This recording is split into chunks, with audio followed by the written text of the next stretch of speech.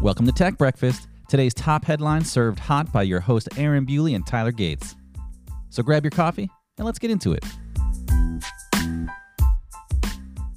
It's Friday, September 18th, and guess what? It's our 75th show. Pretty cool. With us on the show is my cousin, a barbecue fanatic, and Twitter famous Tim Davis. Welcome to the show, Tim. Thank you for having me, cousin.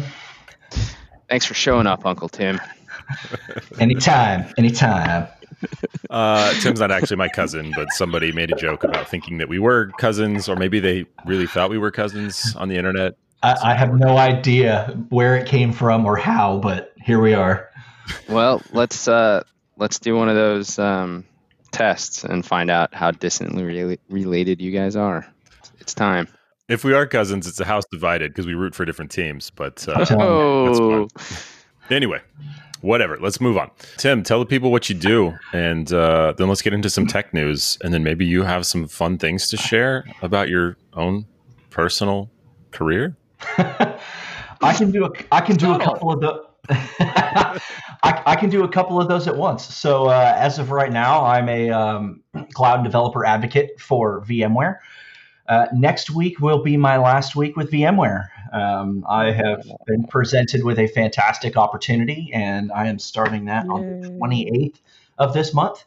So I'm not quite ready to dump that out there, but if people are paying attention, there's a lot of little breadcrumbs out there, and it's pretty easy to figure out. Well, I am both sad, devastated, and excited for you. So congratulations. It's going to be good, man. I am sad to leave VMware. I know it. I know it's going to be hard leaving. VMware is a place that I've wanted to work for a very, very long time. I've worked here. I've gained a lot. I've met a lot of great people, such as yourselves. And I was given an opportunity I couldn't say no to. So it's going to be really cool. I'm still going to be tied into the community. This company does a lot around, so it'll kind of tie me into a lot of different groups around, but I will absolutely still be around the V community. That's cool. So and that's something I love. Oh, go ahead. No, go ahead, Tyler. I was going to say it's something I love about the V community in general is that I've seen a lot of people, one, gravitate towards VMware, which is really neat, especially because I found myself there and it's awesome. But when they leave, they're definitely still part of the community. I've seen over just the past 3-4 years that I've been here, I've seen a lot of people leave VMware but still stay actively engaged sort of in the same online social circles. So it just kind of creeps out past VMware, as a single company. It's really cool. And I think it's great. It kind of also widens the community reach a little bit. I mean, the V community is not just VMware. It's so many other different technologies. Like, think of how many people have gone to HashiCorp at this point, and they're not gone. They're still around because HashiCorp and all their stuff is very relevant to the vSphere community and all the other people in there. So I'm not going far. I'll still be around, and I'll definitely still be, shit posting on Twitter a lot and bothering a lot of people. Well, I mean, the community is full of people that have never even worked at VMware, right? It's just for sure, yeah. With VMware things, right? Customers, partners, all that kind of stuff. So yeah, thanks for letting me, throw that out there. I know I vague posted a little bit the other day and told you guys I would drop it here. So yes, I am officially leaving VMware as of next Friday.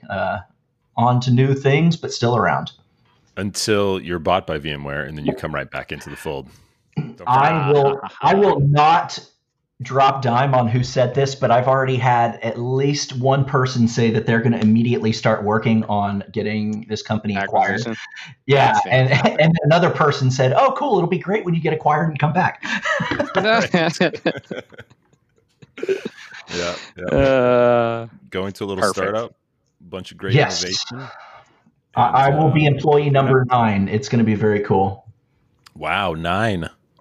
That's awesome. That is awesome, man. That's going to be cool. Congratulations. Experience. Yeah, looking forward to hearing more about it, what it is, all that kind of stuff. And there you go. You heard it here.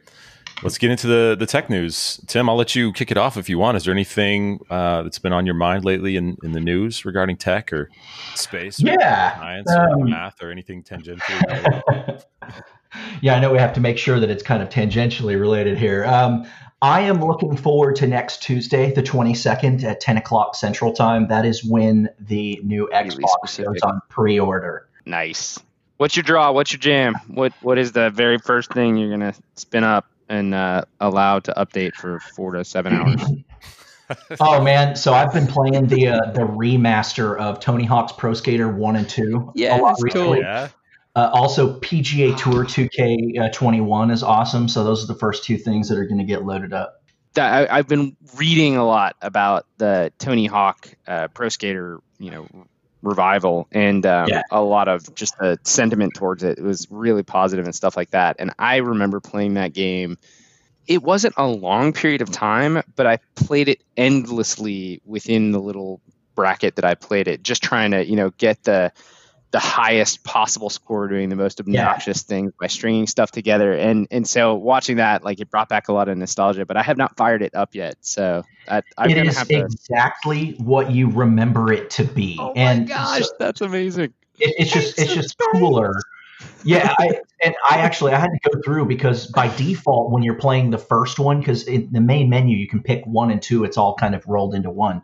I had to go and it was throwing in songs that weren't on the original soundtrack. Yeah. So I had to go and edit the track list down so that it only played number 1 songs when I played number 1. It's so funny.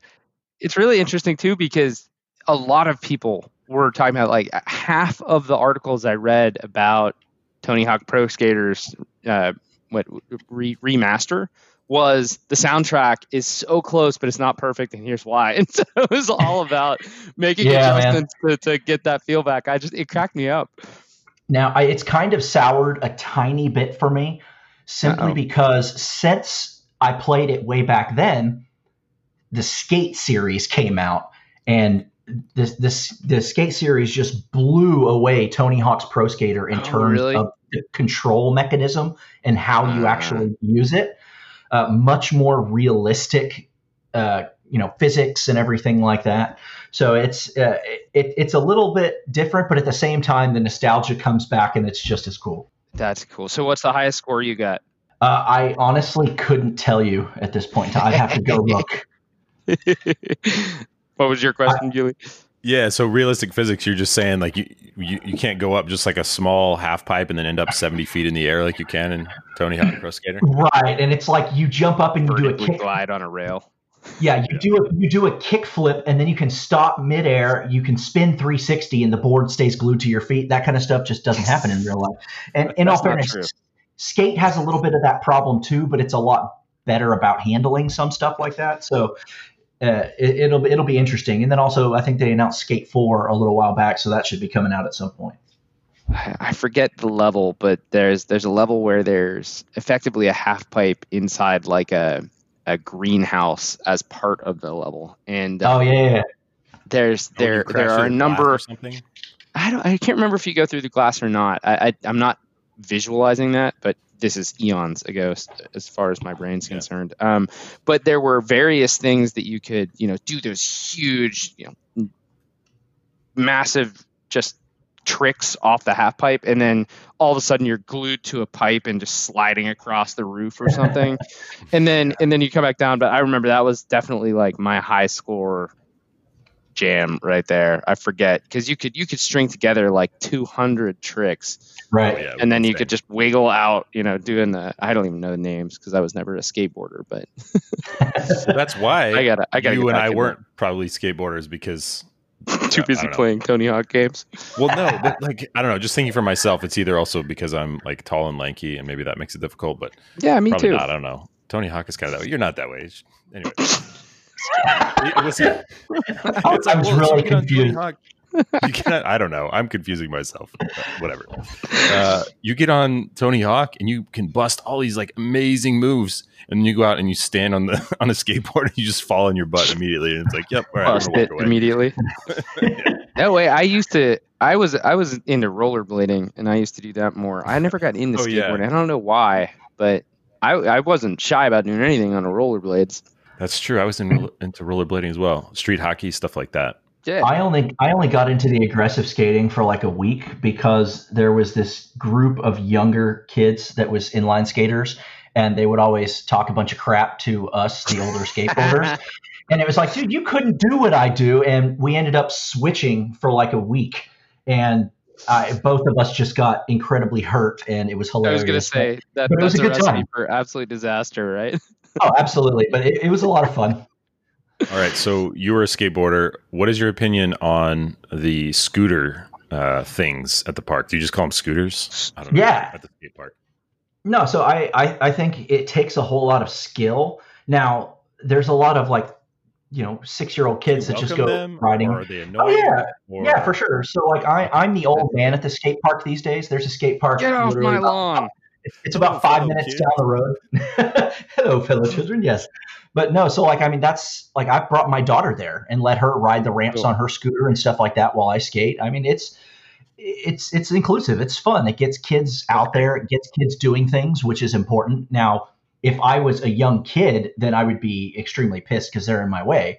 But I've been going to skate parks forever. So I've been teaching her, the etiquette of if you see somebody who's doing a line, stay out of it. Don't cross right in front of the main lines of the park. Cross the streams. Exactly. Yeah. But I mean, it's crazy. And I mean, it takes a lot of skill to do it well. I mean, if you look at our Willie, who works with the Nitro Circus guys, he's the #1 scooter rider in the world. Dude, he does some just crazy stuff on scooters. So, I mean, it definitely takes skill, and it's more than welcome. Is that normal in the industry, the community, where people just they follow the rules of etiquette and everyone is very inclusive, or is it a mixed bag? Yes, it's kind of a mixed bag, but generally, if you have people that skate a lot, they know that they get pissed if somebody gets in their line, so they stay out of other people's line. It's just kind of, you figure it out as you go along, and that's something that I've had to teach my daughter is, just don't cross in front of somebody, watch out in all directions, because you never know. It's more of understanding etiquette and just being generally respectful, as opposed to my experience in snowboarding, skiing, especially in certain parts of the world, not just the United States, is snowboarders are disasters, so stay off my mountain. Right. It sounds like it's not quite that extreme, at least in this, I guess, concrete skate community. No, yeah. I mean, more often than not, you'll see that there is an unspoken etiquette, and people will pay attention to that. That's cool. All right, let's move into some tech news. That's awesome. I'm gonna have to play that game and have some nostalgic moments there. It's awesome. Tyler, I think you found some Gateway computer news follow-up off of somebody shared the fact that Walmart brought back Gateway computers on one of our previous shows. What year is it? What'd you find? It's funny because I thought Gateway was totally dead, right? That's what we brought back. That was our response on Wednesday. Tim was just like, wait, what? I thought it was gone. So I learned a couple of things about it. One, Acer, I believe, bought the Gateway brand, or actually it was kind of unclear. Maybe Acer was one of the ones that started it. Anyways, the Acer built their own brand in the United States. I think most people are familiar with Acer laptops, Acer computers at this point. Well, they actually responded. Ars Technica was trying to figure out where the heck did these Gateway laptops come from. And long story short, they are rebranded. They're not desktops? No, they're laptops. All of them are. So, sorry, pause for a second. Did Gateway ever make laptops previously? No, goodness, no. Desktops only. No. Yeah, giant, just monoliths of boxes, but they always had the Gal logo on it. No, that's exactly it. All they brought back was the logo. And literally all they brought back was the logo. Because it turns out Gateway, via Acer, has nothing to do with the manufacturing process whatsoever in these laptops. They are actually just rebranded Evo, EVOO, which is I guess a Chinese importer. So they're importing devices from a Shenzhen Chinese national brand, which probably just like buying Huawei or something like that. You know what you're getting into if you're importing a Chinese manufactured laptop, right? Especially if it's branded that way. But in particular, what I found interesting is that the EVO laptops, the first wave, were designed to be these very affordable sort of a Chromebook competitor, right? And I kind of went down this rabbit hole a little bit. People were a little excited about it, and then they got them, and then they they were universally despised because they were grossly underpowered and just generally awful in every way. And so getting to the bottom of that, it's like the end of the article, of course, I love the way ours writes up their tech news, but at the end of the article, it basically just says, like, if you're willing to even give this a second try, look at effectively the highest brand or the highest rated version, which kind of creeps out of the most affordable range, right? It's about $500. But yeah, the sentiment was very much like, ew, why'd they do that? So they were targeting like a couple $100 laptops? Yeah. Yes. And then on the high end, about $500. Wow. Yep. Huh. And it looks like the most expensive one they have, because they definitely creep up, is actually $1,000. It's a 15.6 inch laptop. Wow. It's got 8 gigs of RAM. I mean, it's not incredibly. Sounds like inexpensive. a terrible idea. Yeah, but spending $1,000. There's obviously a huge market for it. Yeah. Well, yeah, exactly. And that was kind of the sentiment of the article too. It's just like, oh, don't throw a bunch of money at this, especially not just as a gateway on the front. Yeah. I mean, Gateway was always that computer where you would just go, you would give them $200 and they would give you this disposable beige box with AOL on it. Like, that's right. So true. Yeah, that's right. But this goes back to my argument on, I think, the last show, whenever we brought this up, is people will willingly go spend $1,400 on a phone, and then they won't want to spend more than $300 on a laptop. Like, it just doesn't make sense. I don't get that. I don't. You know what, though? I was thinking about this the other day. I don't know why. Probably because we had this conversation and it comes up a lot. But I would argue, especially, think about, Aaron, you've got young kids. Tim, you've got a daughter at least. Think about what they would be using a device at home for right now, right? It is extremely limited. In my case, for sure, my oldest 7. She does typing practice. She consumes browser-based stuff. And we limit a lot of that, but it's all just some browser app. It's not performance heavy. She doesn't even use the calculator on a laptop right now. So my phone gets abused for its technology every minute of every day.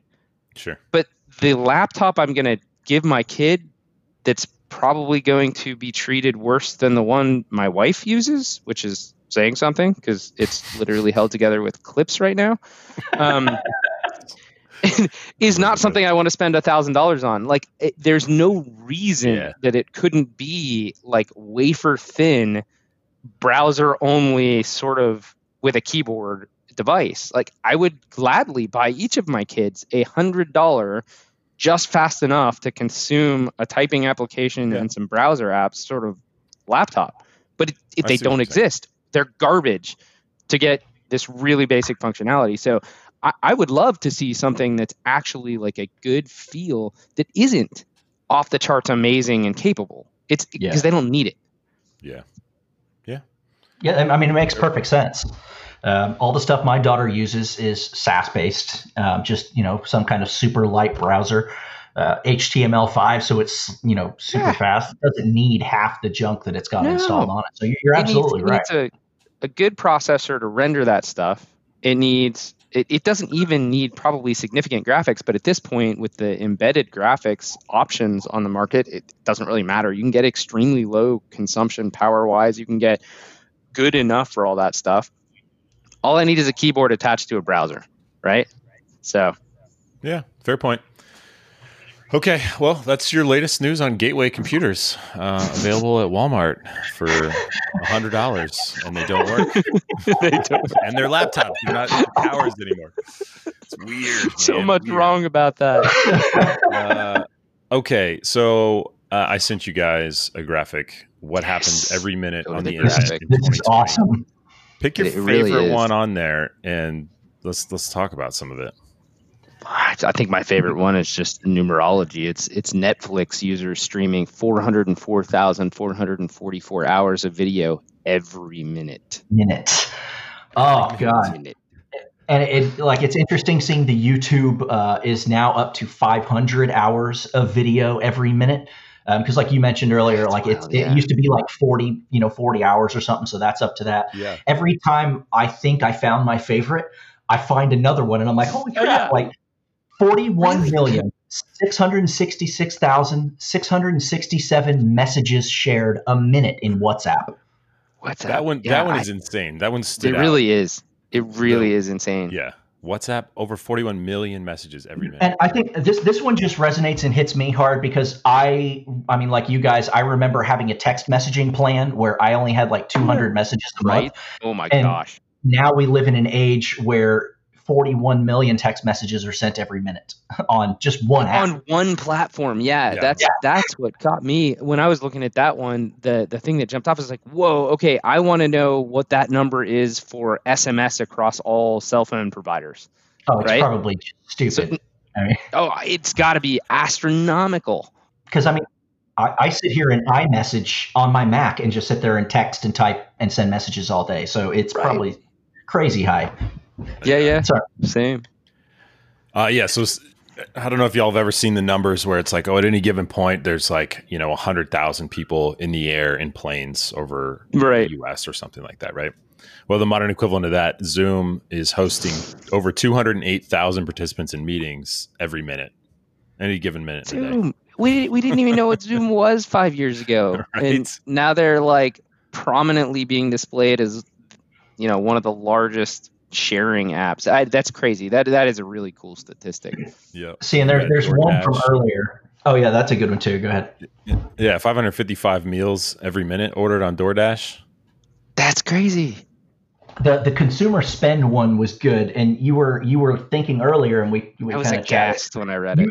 Well, at first you were like, "Oh, that doesn't seem like that much," and that's because you had forgotten that this was every minute. That's because the numbers are too big. They're too big. The numbers are too big. Like you should go look at the show notes. Click this link. You're looking around this. It's actually a really cool infographic, and it just you see 208,333 participants in meetings in Zoom, 347,222 new posted stories on Instagram, 6,659 packages shipped from Amazon, and you're like. Then you read $1 million is what consumers spend online, and you're like, that seems so low. Every minute, mind blown. Yeah. Well, then here's another one on money. $239,196 are sent over Venmo back or forth per minute. I didn't even see that one. It's all the way at the bottom, straight down at 6 o'clock. Golly. Wow, almost 250,000 every minute sent back and forth. And that's just Venmo. That's not Zella. It's not PayPal's version of that stuff. I've never used Venmo. They take a piece, right? Wow. They what? Venmo takes a piece, right? I've never used it. No, it's totally free. Really? Okay. Yeah, I use Venmo all the time. Yeah, me too. What is their revenue stream? Is it ad based, or how do they make money? I think they have some features that are only available to like sellers and things like that, but between people, which is somewhat reminiscent of like how PayPal's version works, right? Okay, so it's like PayPal. You can either do to a friend or to a business.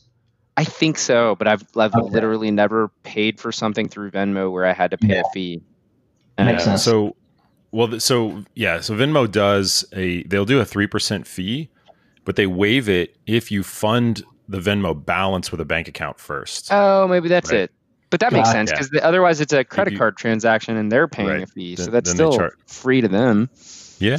Well, I guess that's true because then you're covering I don't know. Maybe if you're sending larger amounts of money.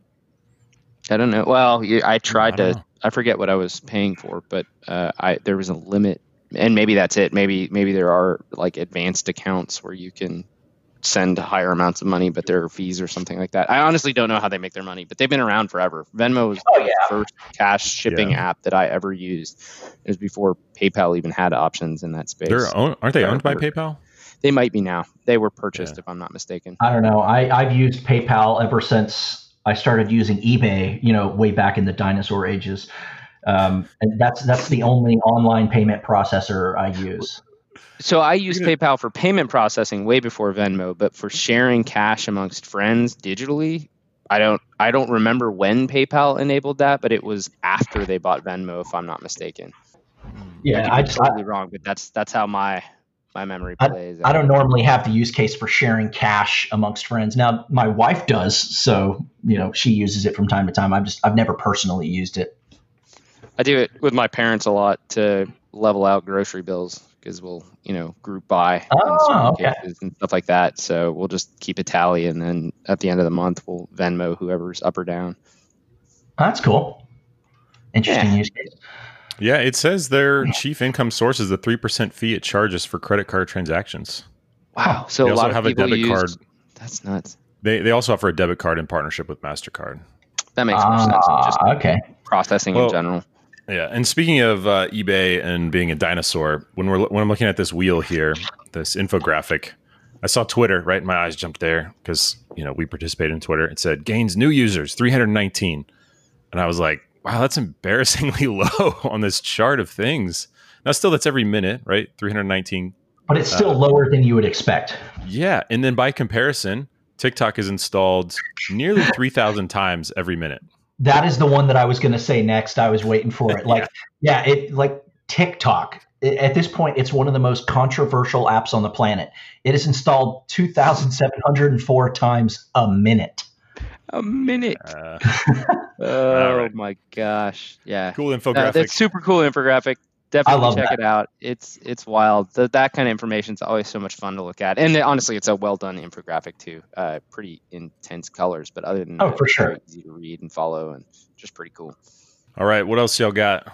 I ran into some fun stuff that's definitely getting outside of the normal tech news that we get into. But one, which is funny, I was having a conversation with one of my new neighbors the other day, and she works in the wine industry. I think she works with distribution of a New Zealand company, if I'm not mistaken. But she was saying she was telling this really cool story that I have not had a chance to go look into, but it was talking about a very prominent, basically wine collector who was sort of well known for having an extraordinary palate.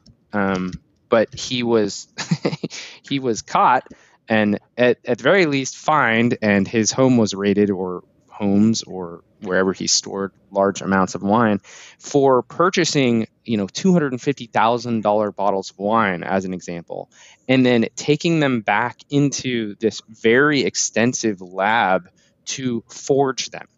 And he would get swill, effectively. I say swill compared to $250,000 for a bottle of wine. He would use his incredible palate to effectively match the taste of these incredibly fine wines, and then rebottle them and go back out and sell them to investors at, six figures. And so marketing it as the same wine. Wow. Yeah, well, exactly. And it's no, same wine, extremely rare wines, right? Problem. So yeah, absolutely. He was selling it to investors. So I haven't found a write-up on this yet, so it was an anecdote from my neighbor, but it made it sound like he would drink it, enjoy it, and then he would basically refill the bottle with something that arguably tastes close enough that he's probably, sort of preying on that very human, well, I could never get defrauded, so this can't be, fake, right? So you pay $250,000 for something. Well, you probably had the money to throw away at that, but if you open it up and share it amongst friends, you would never admit that you got swindled. So it went on for quite some time. But what I was getting to, the tangent here, is that apparently, shifting a little bit in the industry here, the same thing is true in single malt aged whiskeys. And I completely understand that. If you understand the aging process in whiskey, I mean, they say 25 years, it's 25 years in a barrel. And the thing that a lot of people don't think about is it's not just like, okay, it's old, that's why it's expensive. It's also expensive, A, because you had to store it that entire time in the barrels in most cases, right? And so the B, storage cost is going to get you on that egress. Yeah, exactly. But it's even worse than that. It evaporates. So when it's aging in barrels, depending on the barrel, depending on the whiskey, depending on the region, obviously, depending on the storage conditions, you can lose more than 1%. I forget which distillery is that. I want to say it was like Glenlivet in Scotland. But they said their scotches evaporate, the barrels, it evaporates roughly 1.7% every year. That's called the angel share.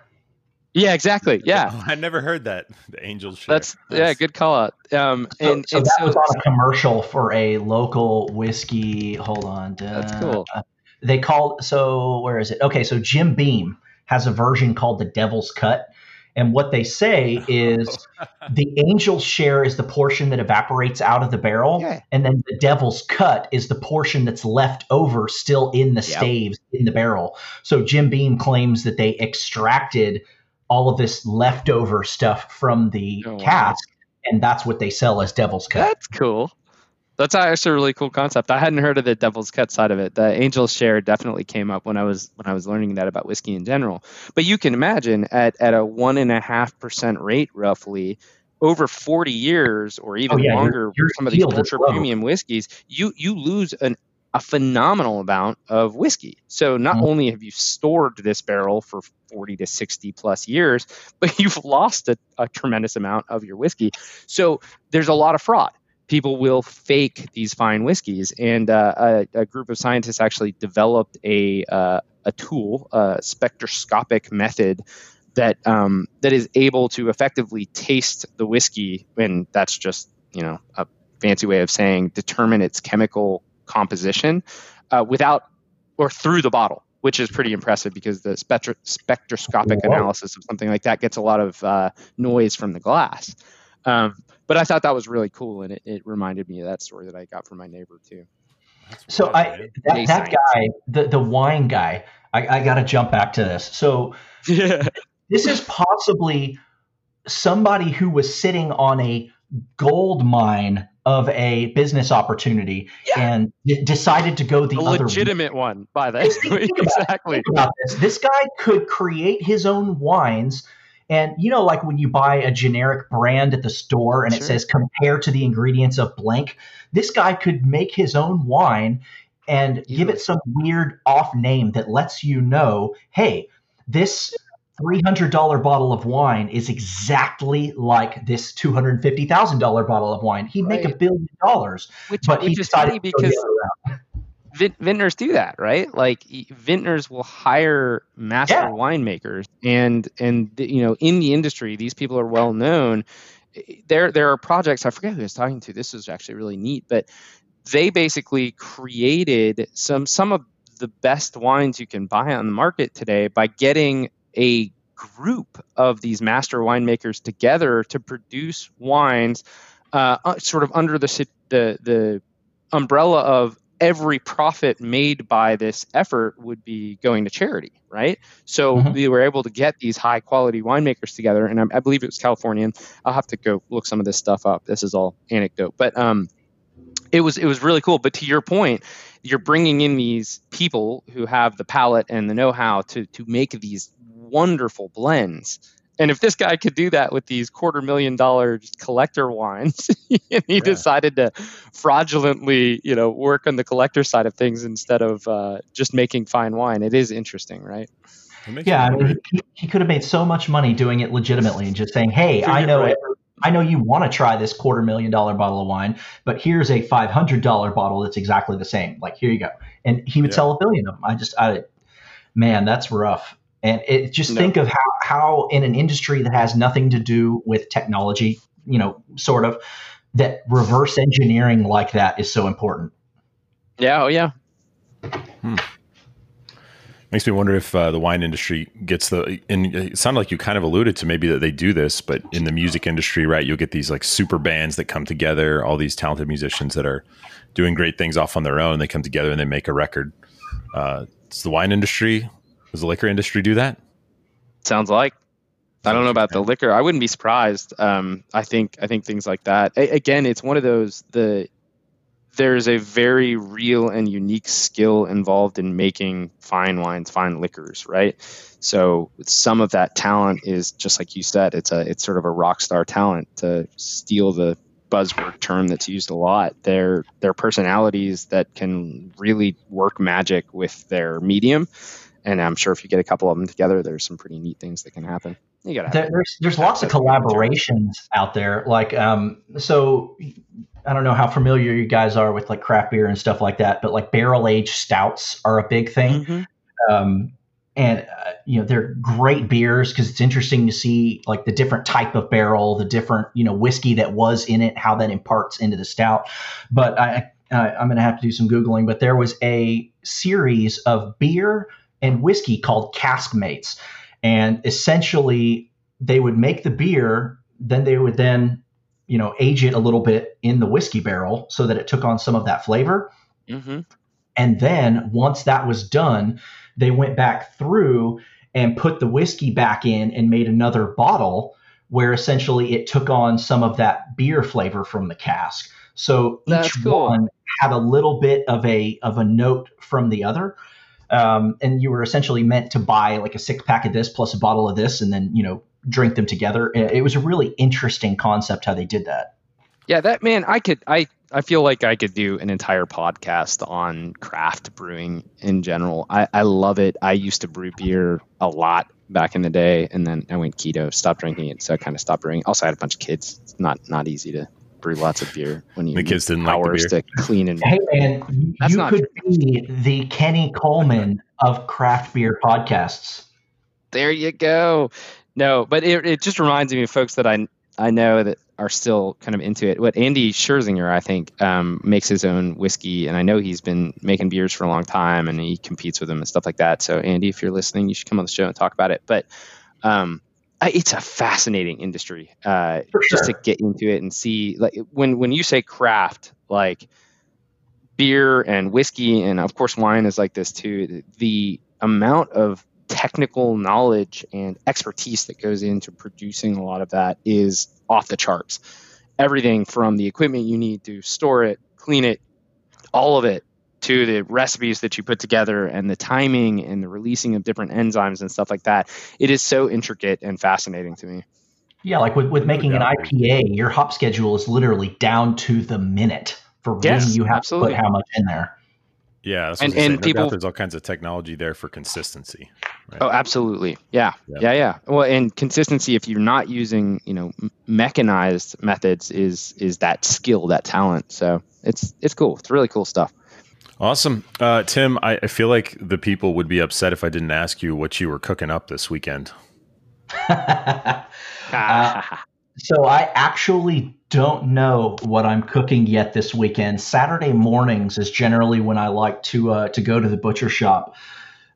So I usually just wait and see what's on sale or what looks good. I go to a butcher shop that has been around literally my entire life. It's been exactly the same since I was a kid.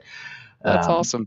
Yeah, man, it's great. Hirsch's Meats in Plano. If you're around and you've never been, go there. That place is the best. Like I love that place. So for me, there's no real good way to get there because it's like in the middle of that weird square highway. So I have to take like Custer all the way and sit at every light. It's worth every second that it takes to get there. Like their jalapeno cheese sausage that's cased in house. All of their meats are always like top quality. They have it's absolutely phenomenal meat. Yeah, and great fish too. Not that that's not meat, but. Absolutely. I mean, so it's just one of those things where I don't plan out in advance unless somebody goes, "Hey, let's have brisket" or something like that. But I go and I get whatever speaks to me that day. So we'll have to find out. So do you use, IoT sensors and all this kind of stuff when you cook, or you just sit there and, it's the magic of Tim? What's the experience? I cheat a lot. It's not cheating. It's not cheating if it works, See, and that's the thing. Exactly what you want. Right. And that's one thing. I know there's a lot of people that are barbecue purists and they say you have to use a stick burner and you have to stay up all night. No, I'm not doing that. I have a wait. What's a stick burner? Just the old school smoker where you literally put a bunch of logs in one side. Yeah, and it's going and you have to like keep the fire going perfectly all night. That's not for me. So I've got my Big Green Egg, which is a manual Kamado, but I also have the automatic temperature controller for it. You do. So I've got that. I use that when I'm using my egg overnight. But other than that, I also have the Traeger, which has the Wi-Fi technology. So it's got the temperature sensor. It'll hold everything. I can go on the web from anywhere in the world and change the temperature, and do what I need to do. It's scheduled too. Yeah, it's great. Wi-Fi? Yeah, that's their online technology. I love it. And it's one thing where a couple of years ago, we had an event here in Texas that we called V-Brisket Texas. We were able to use that name from the guys, up in Western PA. And we had Matt from Meat Church out. And somebody asked them, they're like, hey, I have one of those electric pellet grills at home, and everybody tells me I'm cheating. And the best thing I ever heard Matt say was, does it make good brisket? Well, yeah. Yeah. And he's like, great. Don't ruin a perfectly good brisket over pride. I don't care what you use. Good food is good food. You want to use a pellet grill? That's a good tip in 1,000 different contexts, right? For sure. Yeah, don't ruin a good thing over pride. Just put that on a t-shirt. Yeah, I mean, if you want to babysit your stick burner all night, maybe have a flare up and, you burn the brisket, then great, you do you. But I'm going to put it in the Traeger, I'm going to put it in the egg with the controller, and I know it's going to turn out perfect. A little shade there. That's awesome, though. Yep. I'm the lazy man's barbecue. I want to set it and forget it like the Ronco rotisserie barbecue and have it come out perfect in a few hours. Like, I'm good to go. Nice. Yeah, that's awesome. All right, what else are y'all seeing here? Is there anything else that's standing out in news? There's not a whole lot of I don't see a ton of tech news, no. Yeah. There's a lot of device news that I'm seeing, which I don't know, it's just not saying. There was an article here I just saw. It said a wave of online students is clogging up the internet. The infrastructure schools rely on wasn't built for virtual learning. Mm-hmm. We could dig into that a little bit, but I mean, I think it's kind of maybe self-evident, but I don't know. Yeah. Well, it'd be interesting to see how it gets addressed, if it gets addressed anytime soon, which I doubt it. I mean, that's an undertaking, right? You're always going to push back against ISPs and say, oh, you're artificially limiting bandwidth. But when they actually hit a wall, it usually means gear, right? There's only so much you can do in software to get stuff fixed. And if they've got to go lay new cable, which I don't think is their issue right now, because a lot of these lines are some seriously dense fiber lines, but they're hubs and like the switches that you connect to at your neighborhood level and stuff like that. Those have real physical limitations to what they're going to be able to provide to the number of users at the end. And you don't usually see it because not all of your neighbors are simultaneously getting every ounce of the connection they're paying their ISP for. Well, now all of a sudden we are. And if they're actually hitting that wall, it's a non-trivial problem. It's also interesting the way they write the article, the title. Right. You know what I mean? It's almost like one generation is writing. Yes, exactly. They're like writing an article that's hateful to, or not hateful, but it's like looking down upon another generation that is right. And for learning this time. Right. Like, yeah. And for maybe if it was like all these kids are at home playing their Xboxes and PlayStations and playing PC games and Fortnite on 8 different devices and ruining our internet. It's like, no, these damn kids and their education. Something there's only one response for it, and it's okay, boomer. I mean, Well,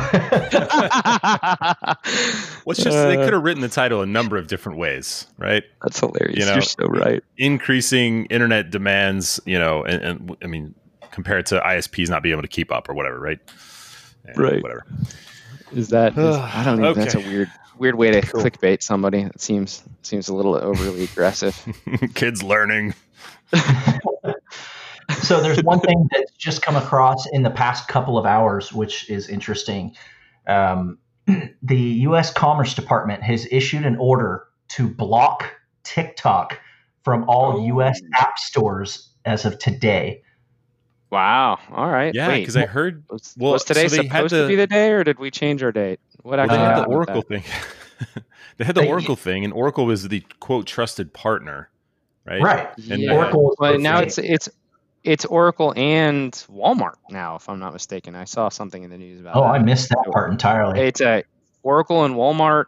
And this is where, I think we talked about earlier this week, the Chinese government now will have a say in how this deal goes down. But the last snippet I saw said Oracle and Walmart and controlling share was actually still sort of in that, but it had not obviously been approved yet from the Chinese government, which I find it hard to believe they're going to approve a U.S. conglomerate controlling share of TikTok or whatever chunk of ByteDance. Anyways, watching this unfold is going to be kind of neat, I suppose. Yeah, it's I'm almost interesting. tired of it. We've talked about it way too much on the show, and it's just popping all over the place. It needs to come to a head and be finished. I think you're right, but this is kind of a big thing. If that's true, and it can't be on any more Apple. What was the number? Right, looking at that, TikTok is installed 2,700 times a minute. Yeah.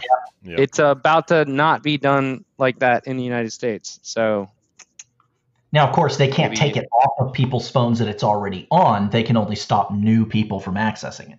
Not yet. Well, unless you're going to sideload it. Soon we're going to be able to do that too. that's your new future. Like, yeah, that's true. Belong to us. No, I kid, but that's the stuff we talk about a lot. You know, where does it stop? It doesn't. No, it'll be nice for that to come to a head. Then we can talk about what it actually means and what's happening. It'll be really neat, I think, to see some of the write-ups about how this went down, what it means geopolitically, what it means for the tech industry, what it means inside and outside of the United States, and elsewhere. I wonder, are folks in Europe, as an example, or Australia, do you even care? Or are you worried about downstream impacts of this spout between the United States and China over an app, right? We should have had Kieran on, our senior Australian field correspondent. There you go. Newly minted. No, but seriously, like, is this just like curious? I'm chewing on popcorn, sitting in the sidelines, just watching China and the U.S. kind of go at it over TikTok? Or are you worried one way or the other that this is going to have a negative impact on the way that application proliferation or control becomes more geopolitical instead of just, end user specific, right? Right. Tell us. Yeah, fair question. Okay, this is probably the last topic we should touch on, and we should shut it down, get on to our other calls. But Tim, I think people that know you also know that you're big into Apple consumer products. They just had a recent event. So I'm sure people are curious your take on anything, if you want to make comments about the watch or the lack of an iPhone announcement or iPad things. Or I'm curious what you think. So there's a lot of people that say that it was a lame event and it was weak and they didn't know where the iPhone, announcement was. And anybody who says that doesn't care so much because they made it very clear about a month ago. They said, look, because of all this COVID stuff, supply chains are behind. Our iPhone event is going to be behind. We're pushing it back a month or ish. So, anybody that was expecting the phone now wasn't paying attention. So they're going to have that there. It was, in the grand scheme of things, for what we expect this time of year, it was kind of a weak event. The watches, it's getting interesting. I've had every version the watch has had. I'm not going to pre-order this one right now, but I will end up with it at some point. The pulse oximeter on it is actually a pretty cool feature, especially now that everybody's using that a lot to, check for COVID and stuff. But it's an interesting feature add. I think the big stars were obviously the new iPad they're bringing Touch ID back. A lot of people were complaining about Face ID. So the fact that they're doing Touch ID again and the way that they're doing it in the top button is interesting. News. That just screams Orwellian to me. I took away your chocolate ration and I gave you back half, and you're supposed to be happy about your new feature. Get out of here.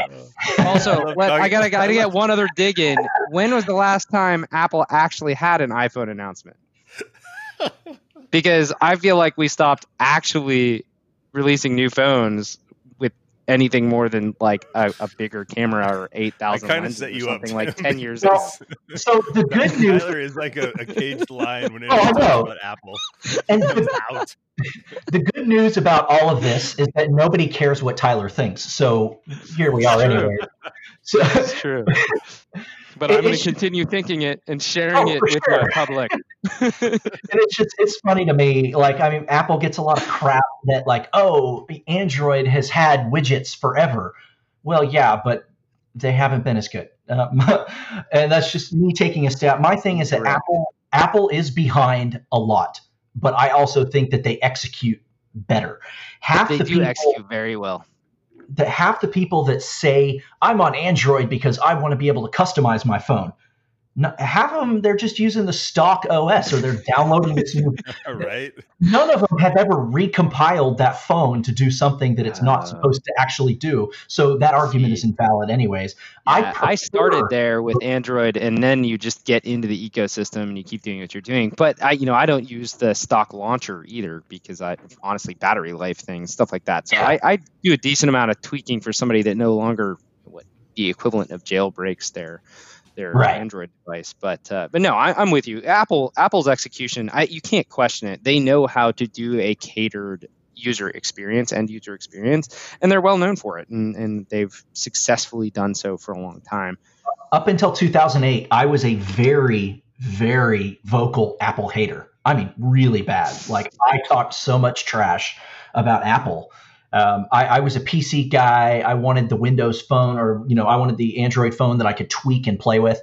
And then I realized that every time I tweak and play with something, it breaks and I can't use it very well anymore. So I'm like, I need something. I needed the closed ecosystem. So it literally, the phrase "it just works." I need it to just work. You needed a phone that protected you from yourself. Yes, 100%. Yes, and the iPhone has done that. Now, that's not to say that I didn't jailbreak my early versions of like the iPhone 3G and stuff. So did I. Just to get notifications. The Cydia App Store was great, but man, I love what they're doing. iOS 14 is fantastic. The new iPad OS is fantastic. I love the new Watch OS. So it's great. I love all their stuff. I will buy all their devices, and I'm looking forward to October or so when the iPhone comes out, or when they announce it at least. So what did you think of their Fitness Plus plan? It's great, but it's not for me because I'm a Peloton user. So I'm not going to subscribe to Apple's. Yeah. Well, do you think it's going to eat into that market? Do you think it even compares? If somebody is on the fence about getting a Peloton or not, I think they're going to look in the direction of Apple Plus. But then again, a lot of people that like go the Peloton route or what have you, it's because they want the hardware. They want to buy a bike. They don't necessarily either know or care that there's a whole slew of like strength and yoga and meditation and running and all this other stuff in the app. That just is a fringe benefit. So I think there will be a little bit of competing overlap, like somebody may lose business to the other. But really, I think if somebody wants the hardware, Apple doesn't have a bike. If Apple gets a bike, yeah, sure, maybe they'll be direct competitors. But until then, I think it'll just be kind of a, you pick one or the other. And I also think they're big enough and they have enough of a following that they're a threat just because of who they are, right? They'll find a way to steal the market. Apple. So that is kind of interesting. I didn't even know that was a thing. I don't pay enough attention to especially the. I just watched some plans. They've got the fitness. They've got the Fitness Plus, and then they're also creating packaging plans for all of their services, like Apple Music, iCloud storage, Fitness Plus, Apple TV. They're bundling all this together. So how many things they do now? Yeah, that makes sense. It reminds me of Amazon too, right? They package so much under Prime at this point, or little add-ons to Prime with music and video and those sorts of things. But it really bugs me every single year that Amazon raises their prices on the Prime subscription. But at the same token, I'm going to spend it either way because literally, if we don't have to have it right this very second, we buy it on Amazon. And even if we do, we could still get 2-hour delivery on some of it, so we do it anyways. So right, I love being close to their distribution centers. Yeah, and back to that infographic, Amazon ships nearly 6,700 packages every minute. It's insane. Absolutely insane. All right. Okay. I just noticed what time it is. We got to shut this down because I got to go. But that's it. That brings another Tech Breakfast podcast to a close. Tim, thank you so much for joining us. Pleasure having you on the show. Thank you for sharing your exciting news and all your opinions and awesome, info about meat and crafted beers, among other things. We hope everyone enjoyed it as much as we did. If you got any feedback, things that we missed, please let us know. Come join us on the show. Share it with your friends. Thanks for listening. Thanks for subscribing. And we will talk to you next week.